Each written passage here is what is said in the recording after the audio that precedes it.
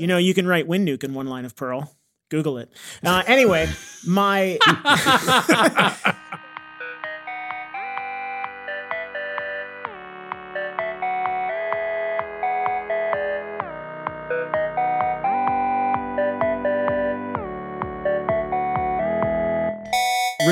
Rich, we're back.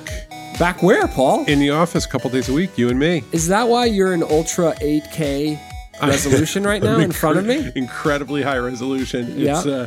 It's, and just vertically, horizontally, just very present. Yeah.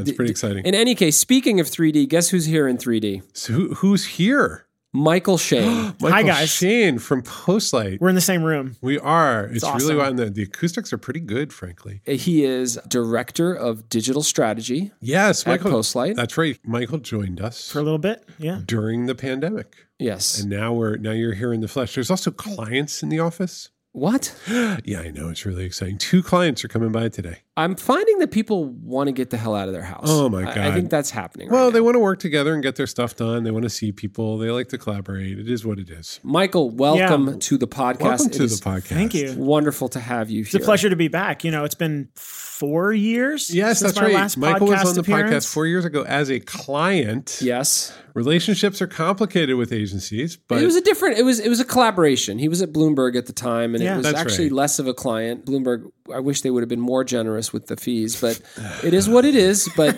it was a great project. I'm very proud of that It's one of my project. favorite things I've ever done. sometimes, Yeah, it was really cool. To be fair, we squeezed a good case study out of that. Boy, and did we. We keep squeezing it. There's so, no more juice left in that case. no, I unfortunately. mean, you had to take my quote off the It's website the when you worst hired part. me. We It's had true, that Michael. sucked. We had Michael as an endorsement, and we Yeah. had to pull him because once they're employed here, you can't have them This say is nice true. things. This is Anyway, true. so we didn't actually, and we never would. We don't hire people directly from our clients, but Michael left Bloomberg, went to another agency, is now with us. So Yeah. good to have you here. I mean, just so people understand, you're Director of Digital Strategy. That's right. Those are 3 words that mean absolutely nothing. So No, they mean nothing. why don't you tell people a little bit about what you do? Sure, absolutely. So strategy at Postlight exists to look after the health of our relationships with clients and to be thoughtful about how the agency grows, how we operationalize the things that have intuitively gotten Postlight to the amazing place where it is today. We're really there to work with clients to answer the big, gnarly, nasty questions that often come before product requirements. Well, I'll give you an example would be actually, we did some work with the MTA. And when we went into the MTA, they were like, we're going to use this system. What do you think? Or people come to us and they say things like, hey, we want to build some CRM tools. Should we use Salesforce? And strategy is, in a funny way to me, the job of going, you could absolutely do that, but what does it mean? Yeah, let's take a breath. Yeah. Why? Strategy is just why over and over again. Yeah, and strategy it's one of those words. Well, it's a dangerous one because it actually, everybody feels they should be a strategist. They do. And if you look at, Postlight's young history, the word strategy, we used to orbit entirely around product. In fact, product strategy, the word strategy lived inside of product in Postlight for the first, I'd say, 3 years. But if you strip it of all other words and just say strategy, it's advice. And Department of Advice would be wonderful. it's advice ideally devoid of your own interests as an agency, because my advice will always be, well, obviously you need the $10 million solution, not the $2 million That's solution right. in front of you. That's right. But people, their antennas are up anyway. So, Michael, I want to ask you what Yeah. you're not. I'm not a salesperson. Oh my God, that's the question I was going to ask. Yeah. We don't have a sales department here. Explain that. Well, we just don't. We don't have business development. I have never had a sales job in my life. I mean, everybody in the strategy group at Postlight is essentially a practitioner. Yeah, it's almost a criticism when you say it, but it's not, right? It's like It's just right? it's just how we do It's things not. here. It's not a criticism at all. We're okay, Yeah. right? We're a good company. Yeah. I mean, there's this very delicate space that Postlight has managed to construct where I feel no pressure whatsoever to sell things or inflate things or make things expensive. No, you don't. Right? You aren't under that pressure. Exactly. It just doesn't exist. And We yet- will occasionally be like, what if we charge more? Right. But- But nonetheless, somehow still lots of business still flows through the door just by virtue of us trying to be helpful. The deal for sales at Postlight and the deal for how we grow and is to just be helpful. Yeah. That is like, this will be useful. Sometimes it's a little disappointing. And we try to avoid the situations, and I feel we're pretty good. We've gotten better at filtering out the ones where it's like, I'm going to get 20 people to respond to my RFP, and then I'll make the best decision based on how much they sing and dance. Like, unless we look for people, because those are unwinnable situations. Right. Well, I think it speaks to, and I would love to tell you this was part of the master plan, but it wasn't. Maybe I should just start saying this was part of the master plan. Let's start acting like we've actually planned every single thing that's ever happened the whole time. As we thought about what Postlight wanted to be when it grows up, there was, I'm going to fulfill your needs that you are very explicit about. And then there is, I want to hear about what you're struggling with and help you craft what you need, right? And that distinction, I think, has defined Postlight, because there are plenty of services companies out in the world that are fulfilling needs, right? And we play. I'm not going to say we're too arrogant and we don't want to go and compete in those arenas. We do. We respond to RFPs. We get sometimes. lots of briefs that are very prescriptive. With what they think they need. And we don't toss them aside. No, of course definitely not. But we have put enormous energy into cultivating an outreach culture that is driven by dialogue, conversation, generosity. I mean, we're insanely generous. Can I just say that? Are we? Yeah. Because I mean, you're coming from another world. So we just figure. For me, I always feel bad that money's even in the picture. I feel that in a just society, CEO, Postlight. Here we go. In a just society, you know what broke my heart? There was one point a not-for-profit transit-oriented organization that I just think is great, like, let's all ride bikes kind of place, came by and they had $42. And I'm like, I just want to help you. Paul Ford on the earnings call. Oh, it's terrible. Not Imagine if we're ever public. Listen, guys. It was a really hot summer this year. I want to give you some guidance. We landed over 200 projects valued at $44 each. And it felt really great. But luckily, Rich is here. Yeah. Explain generosity. Explain what you mean by that.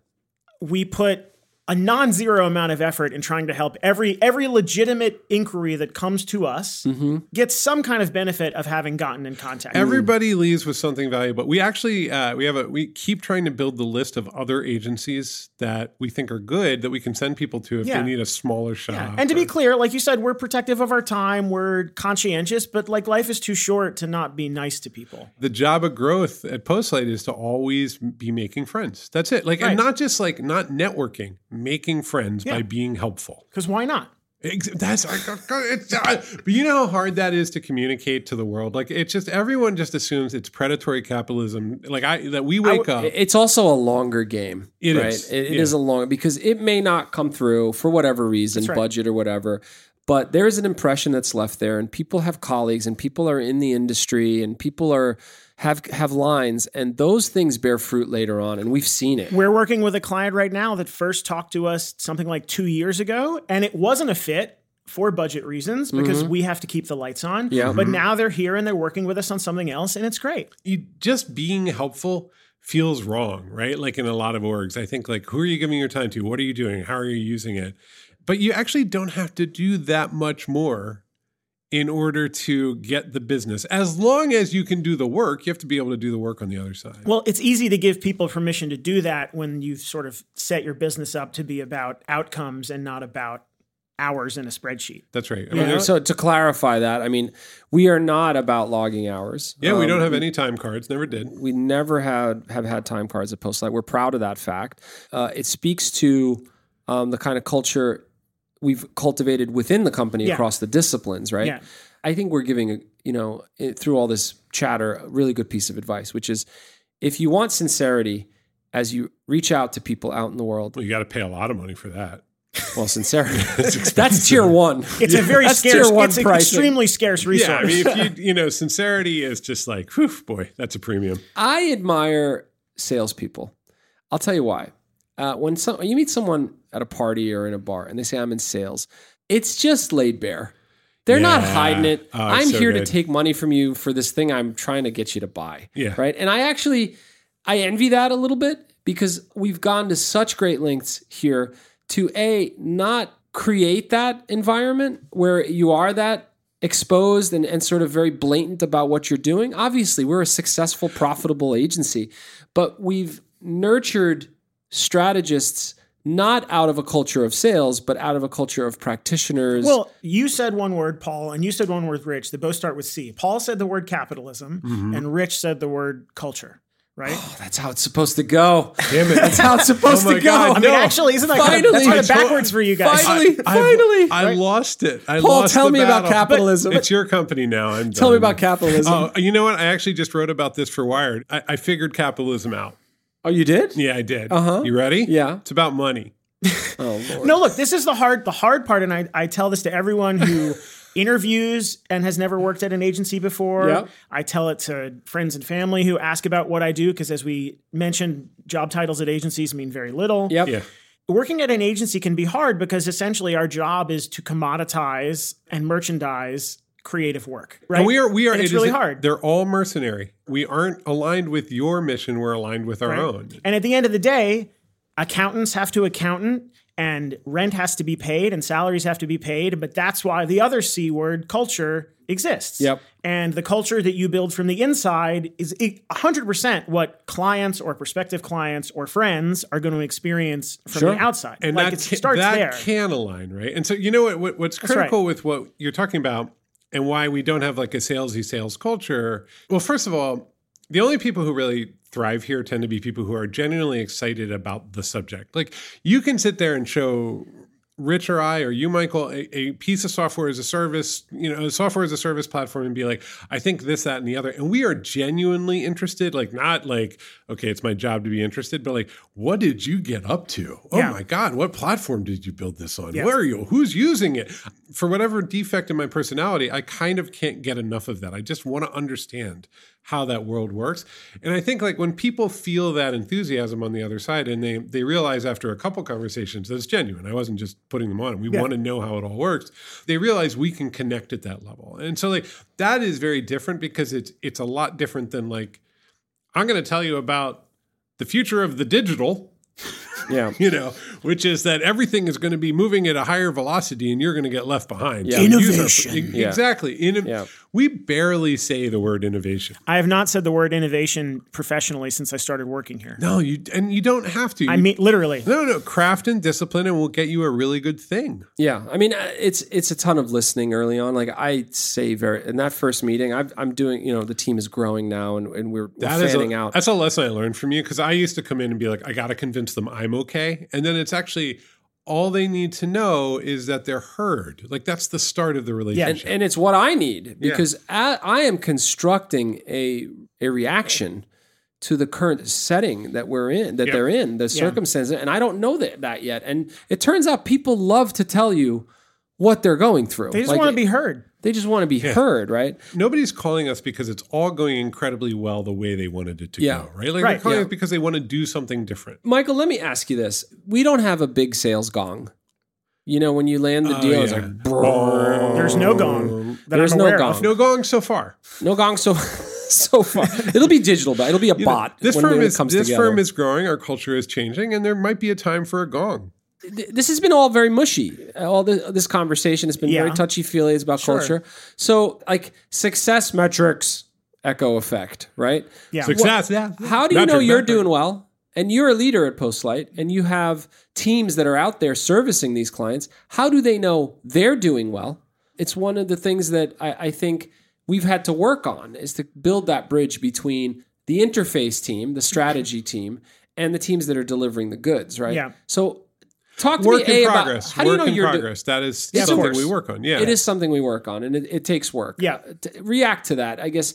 What's success for you, and how do you convey success to others? Sure. So when we're talking about projects that are up and running where we're working with clients, the ideal situation, to me, ongoing success is when our team and the team of people that we're working with at the client are sort of mirroring each other emotionally, spiritually, intellectually, as in, are we the same level of stressed or concerned? Are we the same level of happy, excited, hopeful, whatever it might be. They're aligned. Right. They're aligned. When things are misaligned or things are wildly different, It becomes adversarial. Then you got problems because then you have surprises. And there are always surprises in client service work. Sure. Whose fault is it when a surprise kicks in between a vendor and a client? Always. Always. I mean, it's quite an implication there. No. It's the vendor's fault. Yes. Yeah, it's the vendor. When in doubt, that's what they pay for. That's right. This is client. I mean, we are in a client service business. Yeah. And that's cool. That's what we're here to do. Yes, we make great software, we ship great software, but it is all part of collaborating with clients to help them do the things that they want to do. I mean, and Rich, you and I'm the CEO, you're the president. You're never done, right? There are times when I am explaining things to a client and they look at me and they go, I just don't know why we would do that. And I realize I'm going to be crawling up the mountain for the next 6 hours. Well, that's part of the reason we don't have a sales team, right? Yep. Even when we get a brief that is totally prescriptive in terms of product requirements, and maybe the client has done great research and diligence, and that's the thing that should be built. And so we're going to go and we're going to help them build it. Great products change organizations when they're new. When you bring a new product or a new capability into an organization, all of a sudden they realize, oh crap, we need this data and analytics person to really understand if we're succeeding or not. We need this kind of technology to really take the next step. And so even if we start with an engagement that is extremely prescriptive, that's how we grow. We grow because when we do our jobs right, the things that we make with our clients change their organizations. Building goodwill. So on and so forth. Yeah. I want to share another observation about Postlight that is a point of pride. I've always been a believer that the business of like the Forresters and the Gartners of the world is to seed anxiety. Oh, sure. Their job is but it's to also tell the job you of the media. That's the job of like most 90% of what is produced in the world in terms of words, music, pictures, and business communication is just there to make you feel bad. I don't want to get too radical, but like literally capitalism exists to keep us all uncomfortable. God, I to make us anxious. In that discomfort though. Right? Yeah, no, that's the thing. Like discomfort breeds commerce. Broken. Well, I mean, title of the podcast. Don't get me wrong. I love money. No, but let's be real, and that's the tension. And you have to be broken to thrive in this world. That's true. It taps into personal ambition. It taps into aspiration. I don't think we need to apologize for it. I think we are hopeful beings, and I think capitalism is a way to keep score of that. So I first off, I represent culture at Postlight. The CEO probably has more to say about the capitalist side of things. So it's about money. We tend to we don't wag the finger and say, well, you're not on top of Internet of Things. We actually tend to bring the temperature down. A lot of people are like, hey, you're behind here. You need to get these 6 initiatives going.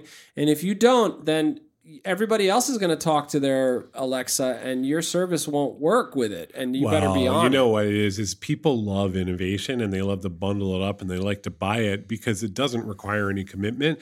And then you look at who succeeds and we needed a new CRM and we rolled out a good CRM solution. And now our sales consolidated 4 legacy systems. We can, and what it all comes down to over and over and over again is we enhanced our ability to communicate and collaborate in a way that lets us make better decisions more quickly. That is not what Gartner's writing about, right? No, of course. They're boring. They're writing about cloud service integration partners. And, I'm going to do that. People would much rather make things out of Legos than talk to their neighbor. This is true. It is true, right? True. One of the services the agencies provide, and especially management consultant type of stuff, is they will go talk to the neighbor. They'll go talk to all the people on the floor who you really can't make eye contact with after 5 years for whatever reason. And they'll just be like, well, they'll talk for months. Oh, marketing needs this, and ops needs this, and right. you've got it. You're going to have to reorg over here, and they will have the difficult conversations for you. So many billable hours. That's right. Well, actually, talk a little bit about. You don't have a traditional consulting background. Thank God. That wasn't. No offense. Sorry. It's why you're here. Look, I went to music school. I've already had a career as a classical musician playing in orchestras. I was a clarinet player. Oh man, he should have brought it in. Yeah, we could have kicked off the podcast. Not for my first visit as an employee. Okay. Maybe next one. God, the Postlight talent show is ruined. It's just like, and here's Michael, a professional classical clarinetist. Yeah. But yes, classical music. But before that, when I was, young, I taught myself HTML. I tried to write a personal banking app in Perl, failed miserably. Okay. I've always loved technology. Yeah. But so while I was in music school, my first job was working for Apple Retail. Right? Apple Retail, no commissions, never has been, never will be. And that was really my first exposure to customer service while being incentivized in the right way. I mean, it sounds really wishy-washy. No, but come on in and buy an iMac. What were these, like the candy colored ones, the big plastic ones? This was right after that. One generation after. So like the lampshade? After that. I started in 2006, the year before the iPhone came out. Okay. And I learned things there like assume positive intent. Yeah, sure. That served me to this day. I learned that on my first day there, and I use it every single day. And the whole culture of selling, quote unquote, selling at Apple was you need to become an expert in everything Apple so that if someone comes in and said, I love taking pictures of my grandkids, I love sharing them with my family, you can walk up to a computer and you can show them how they can do all of this in one place, from a place of knowledge as a practitioner. So become a good practitioner with the products. And everything takes care of itself. You communicate how the products work. You've now completed the transaction. That's it. Yeah. Okay. Care about the outcome for the person who's standing in front of you. Did you get a discount? Yes. Okay, well, that actually is kind of cool. I wish Postlight could get a discount on frickin' Apple products. Save us. Okay, so my background is weird. As my career in classical music wound down, that's when I met Josh Topolsky and accidentally found myself working in digital publishing in 2011 when things really started to blow up. The Verge and Vox Media, The Verge. I was there sort of at the very beginning of The Verge when that launched. Happy 10th anniversary later this year, Verge people, by the way. Verge. One of the things you're saying is you don't need to log the 3 to 5 years in that particular profession to go towards digital strategy. No, to be a good strategist, you have to be a good learner. I'm really good at learning things. First of all, I think the good learners are the people who are comfortable with the fact that they don't know anything. Humility. Sure. It's actually a big part Humility, of it. Right? You're like, 100%. okay. And then you have to be relatively positive about that so that people are comfortable. Like, I'm not an expert, but I'm really good at these things. So let's bring these worlds together. Yeah, I've spent a tremendous amount of my life in a room alone being bad at things. Sure. Until I get really, really good at them. That motivates you. I mean, it motivates me. It has sort of shaped the way I see myself, at least, in the world. I mean, the beginning of every single project or every proposal, you have to become an expert in the industry, the client, the particular technology they're dealing with, the problem. There's a great book, Ogilvy on Advertising by David Ogilvy, and it's go learn everything you can about the client. Go figure out everything. And again, if you have that positive enthusiasm, it's actually really fun because to me, the part about agencies, a lot of people don't like agencies for reasons I understand, but I love being thrown into yet another banana cakes part of capitalism. Yeah. And then you realize you know nothing. You're like, oh, this is how it actually works. I learned on Twitter that this was something different, but actually it turns out that there's a pipeline that animal fats go through. And, I mean, the shortest description of my job, I think, is 1, develop expertise. 2, apply creativity and prior experience. 3, open a seltzer. That's the job. I'm gonna add a 4. I think you have a trait that I think many don't, which is there's a humility and a positivity that you're bringing. People love to teach you about what they're experts at. Oh God, yeah. Gosh, they love to tell you about it, and they want to educate you on it, and because they want you to care about what they care about. They want you to care about what they care about. Because they're just looking for connection, man. Well, it's also, like, I'm here because I have a problem. People come to Postlight because they have a problem. Right. But if you're going to give me the first 15 minutes to tell you about what I've achieved and my expertise before I tell you about the problem, you are now building something bigger that transcends the project ahead. Well, let's play out how that would actually go, right? So let's be the bad salespeople. You walk in and you say, I have a new insurance product I want to build. I don't know if my company's really down with this, but I've been actually told by the CEO to go get it done, and it needs to work on mobile, and it's going to do 5 different things, right? Mm-hmm. Now, I know this about you, and you walk in the door, and if my first 15 minutes are telling you how great I am, it's not even that you'll get turned off. You're just going to be bored because that's not why you're here. You're not here to find out that you've already gone to the effort to walk in. I'm in the room. Yep.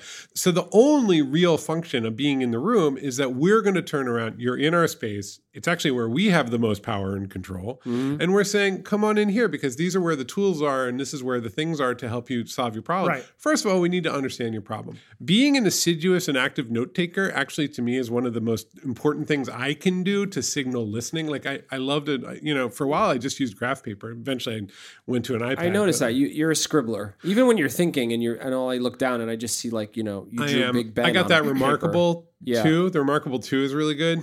Product plug, Remarkable 2. I have one of those. They are fun. Do you guys have a promo code? Just kidding. No, I wish I did. I love that thing. I want to zoom in on one of the things you said, which is you're listening not only to the problem. What I like to do is I also want to hear about what they're good at, like what is going well.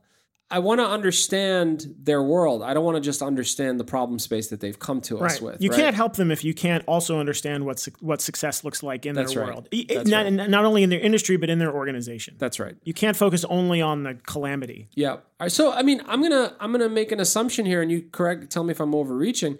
Like you're talking about very particular soft skills. Obviously, a love of tech and an appreciation for what can be achieved is really cool, but anybody can do this. I mean, if you... Yeah, you have to have a set of passions that can keep you interested and excited for at least 40 hours a week while you're doing the work. Do you you have to like people?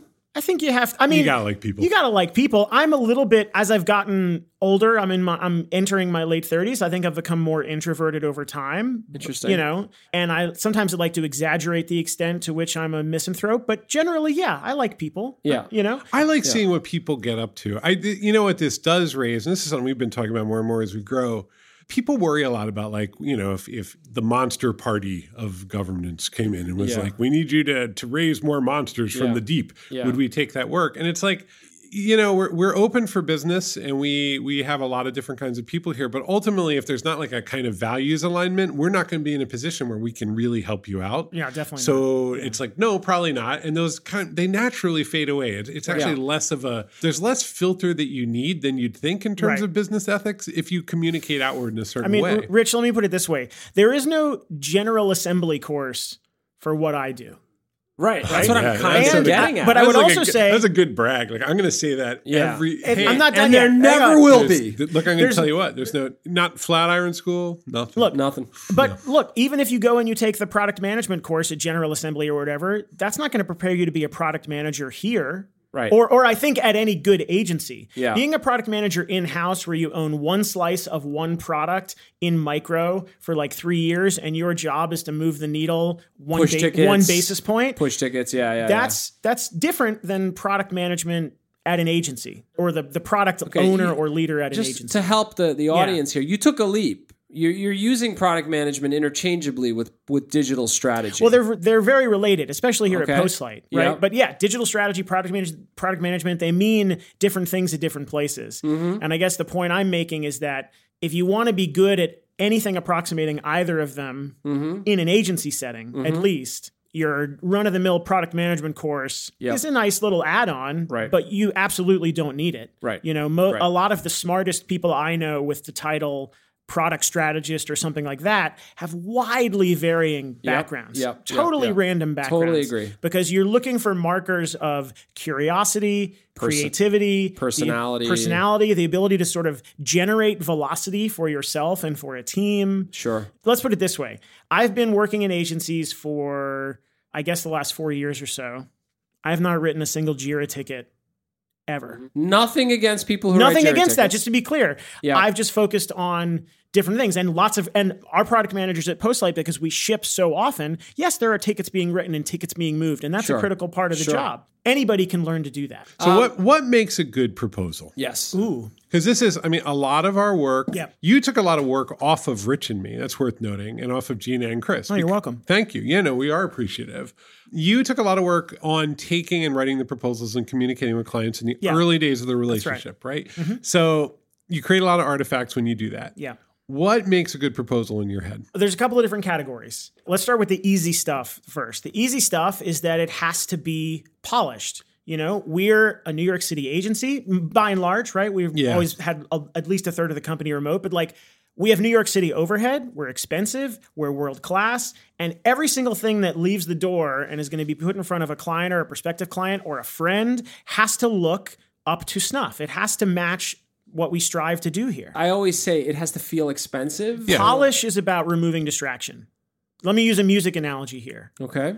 When I listen to an orchestra or a soloist or something, if they're not playing in tune, which can mean many different things, but let's keep it simple. If you're not playing in tune, game over. I'm out because I cannot get to whatever it is they're trying to tell me if they can't meet a baseline level of quality and competency. Yeah. And so a good proposal out of the gate has to have no distractions from the story that it is trying to deliver to you. Because ultimately, that's the other side of a good proposal. So we're telling a quality story, and so this thing needs to look and feel quality right away.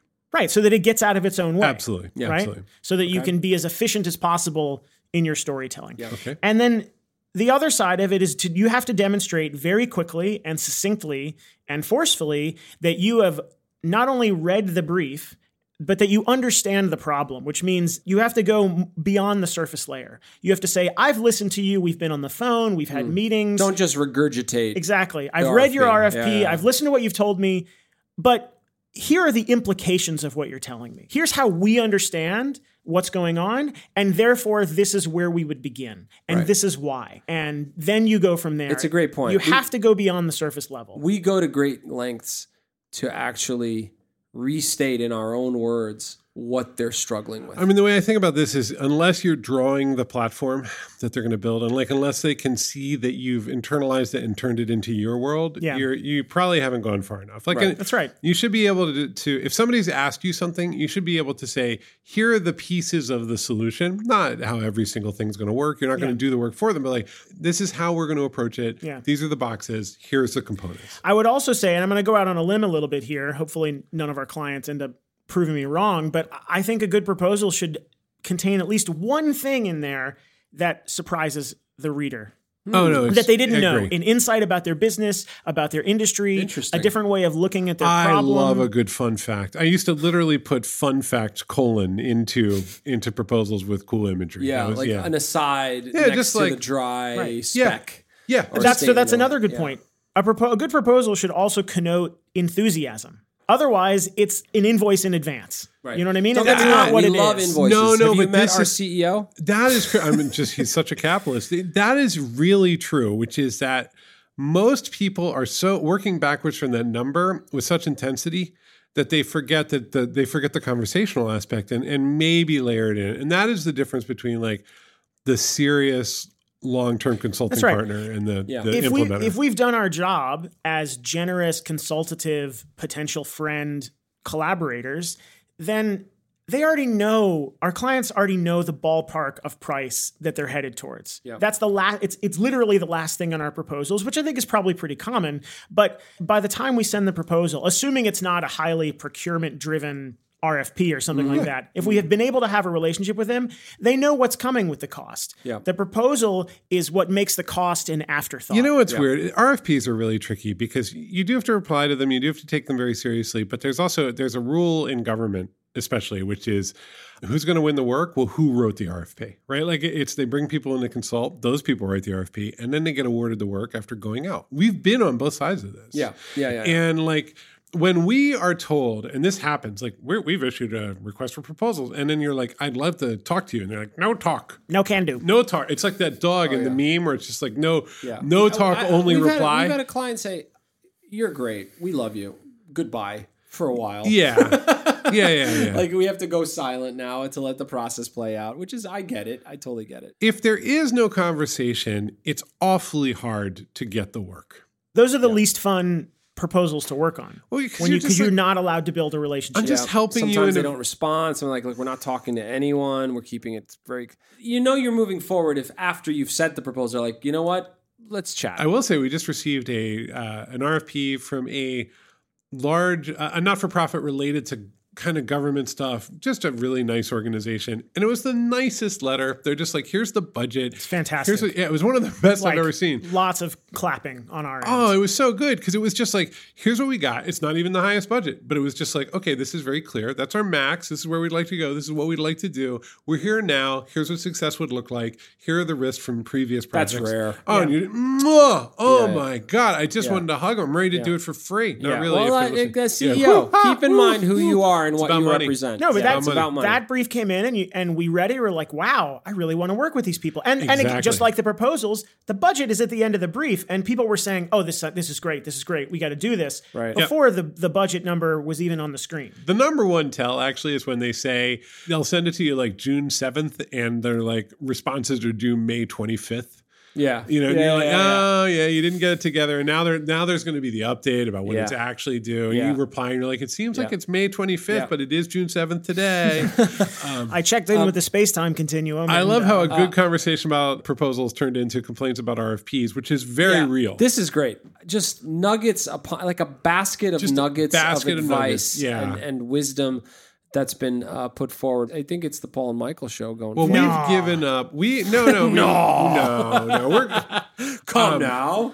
No, it's fun to have you on, and it's you have taken on a part of this org. It's pretty cool. I'm really happy to be here. Well, we're learning to give up control, and it's pretty exciting for us too. We are aggressively hiring towards always until the end of time. It's true. One of the hardest if you think things. Mike will be a nice person to work alongside, great time to get in touch with Postlight. Yeah, if you please are get not, in touch. If you don't call yourself a digital strategist and this conversation resonates for you and you think you carry a lot of those qualities, we'd love to talk to you. Michael, thank you for coming on. This was great. Can't wait to come back. Oh, whoa, see, good sales right there. That is growth. That's right. Yeah. Can you guys get your calendars up? Let's schedule the next one. Check us out at postlight.com. Guys, what are the next steps here? What are the next steps? What's the follow-up? We're going to be back in touch with you in about a week. Reach out. We love to talk. I mean, you've just heard it through this whole podcast. We're very generous, and we love to give advice. We're like angels.